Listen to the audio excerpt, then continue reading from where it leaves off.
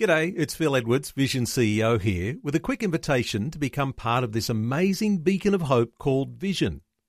Together we can put our love into action to help people of all kinds build or rebuild their lives on the truth of God. Please consider the part you can play during our upcoming Visionathon appeal, remembering that it's your support that makes Vision possible, including this podcast. Audio on demand from Vision Christian Media. You've no doubt heard that saying that sticks and stones may break my bones, but names will never hurt me. Not much. In fact, the things people say can leave lifelong scars. People might tell you, "I'll just get over it." But can you? Hi, I'm Bernie Diamond, and it's just fabulous to be back with you again today as we take a look at dealing with the hurts from the past from a different perspective. Sticks and stones will break my bones, but names will never hurt me, so the saying goes. But in fact, nothing could be further from the truth. When people call us names, when they hurt us or reject us or abuse us or talk behind our backs, those things can really hurt us. And for many people, they carry those old injuries around with them, often without really knowing it. And it robs them of the life that God always intended. If your dad didn't encourage you, chances are you'll have low self-esteem. If you were abused as a child, chances are you'll feel like a victim for much of your life. So is it possible to be set free from the hurts of the past? There's something really important that we need to know about the past. It's past. It's gone. There are lots of things out of our control. The past is one of the biggest ones of all. Doesn't matter what we do, how much we wish we could change it, how much we try. What's done is done. We can't change the past. We can only change from here on forward. Well, why is this so important? I mean, it's blindingly, glimpsingly obvious. Yet so many people live in the past. They live today, constrained by the hurts of yesterday. I didn't have a happy childhood. I was abused. I was hurt. The kids at school weren't nice to me. The teacher. Recently I was overseas with my wife. We were in Canada, and we were talking to our daughter who was staying with a friend for the couple of weeks that we were gone. Our daughter Melissa is 14. And there was one particular teacher who said something really hurtful to her. And so, of course, I rang the principal and I talked to the principal and dealt with it. But just one harsh word from an adult when we're growing up as teenagers, just one, can leave a mental scar. It can happen from parents. It happened to me while I was growing up. It's just the way I am. And we look back and we lament. We wish it was different, but it's not. And we turn it over and over in our mind, like a cow chewing its cud. Here's this crazy idea I have. When Jesus died on the cross for me, he purchased for me a new future. If anyone believes in him, they are a new creation. Everything old has passed away. And have a look. Everything else is new. And Jesus said, if I set you free, then you are actually free. You listen to the Apostle Paul. We are more than conquerors if we believe in Jesus. I can do anything through Christ Jesus who strengthens me. Okay, so there are some words on a page in a book called the Bible that tell us some things, but what do they really mean for life? Well, here's the crunch. And if you are someone who is struggling with the hurts of the past, you may not like what I have to say, but I have to say it to you anyway. Here is the crunch. You can live your life with the hurts of the past and believe that you can't change it. Or you can decide to believe what God says about you. Got a choice. I often joke, I would not make a good counsellor. It's not my gift to sit with people. One of the people who helps me on this program, Max Harding, who is a great guy, and as well as being a fantastic producer, he also works in a counselling ministry, and he does a wonderful job at that, but that is not what I do. And I often joke that my form of counselling is to listen to people for 30 seconds and say, that's great, just get over it. In a sense, that doesn't help. And of course, when we have issues and hurts and problems from the past, we do have to bring them out and talk about them and deal with them. But some people talk about them and talk about them and talk about them and talk about them for the rest of their lives.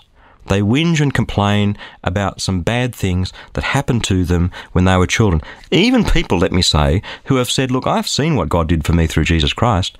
I believe in him. And yet somehow these same people still want to live in the hurts of the past. The past is past. It's over. It's gone. Can't change it, can't undo it, can only come to grips with it and leave it behind. If it's past, shouldn't we leave it behind? Do you have some hurts? Let me ask you really kindly, but very directly, are you still wallowing in those hurts? If that's you, I have a word from God for you today, and that word is this: get over it. It is time to move on. I don't say that lightly. I don't say that with a smile on my face. It is time to move on. Let it go. Jesus bought you and me an eternal future. And it doesn't matter where you go in the Old Testament or the New Testament, what you see is a God who wants to bless us. Now, a lot of Christians in the New Testament went through a whole bunch of persecution. And you could say that they were victims in a sense. But when you look at Paul locked up in jail, singing and praising God, writing letters of encouragement to his friends in Philippi, you think, I don't think Paul was really a victim here. Would he have preferred to be doing something else? Probably. Paul would rather have not have been in jail. But there was no way that the Apostle Paul was living his life as a victim. He'd come to grips with what was happening to him very, very quickly. And quickly, he got over it. When we have hurts from the past, sometimes it is time to take the garbage out and let it go. If the past is past, maybe we need to get over it if Jesus bought us a future. Of course, the devil, well, he's happy for us to live wallowing in the pains of the past. He's only come to steal, kill and destroy, but Jesus said, I have come that you would have an abundantly blessed life. So which one will it be? Will we continue to wallow in the pain and the hurts of the past, or will we decide to believe what God says about us and get over it? But hang on, Bernie, you don't understand my past. You don't understand how much it hurts. You just don't understand. Well, maybe I don't. But here are the things that I do understand. You are an incredibly beautiful person in God's eyes. And when he sent Jesus to die, he had you in mind. He had me in mind.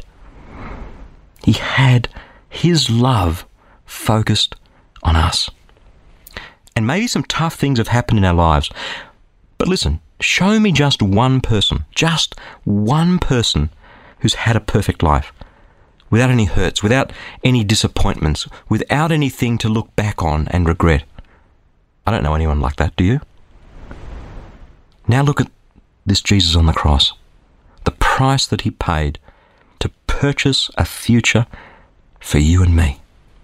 And tell me that there is something to be gained by hanging on to the past that he dealt with on the cross for us. Today, I believe you and I are together for one reason. Jesus has an invitation for you to live this abundant life. We all have decisions to make, and today, I challenge you to make a decision. Either choose to wallow in the past and let it rob you of your future, or choose to accept once and for all the abundant, blessed life that he came to give us. The decision is yours. Which one will it be? And if you're tempted to hang on to those past hurts, if they're hard to let go, give me just one good reason for you to hang on to them. I believe we've each been made to live an incredible life. Maybe today you can take that simple step of faith and say, that's exactly what I'm going to do.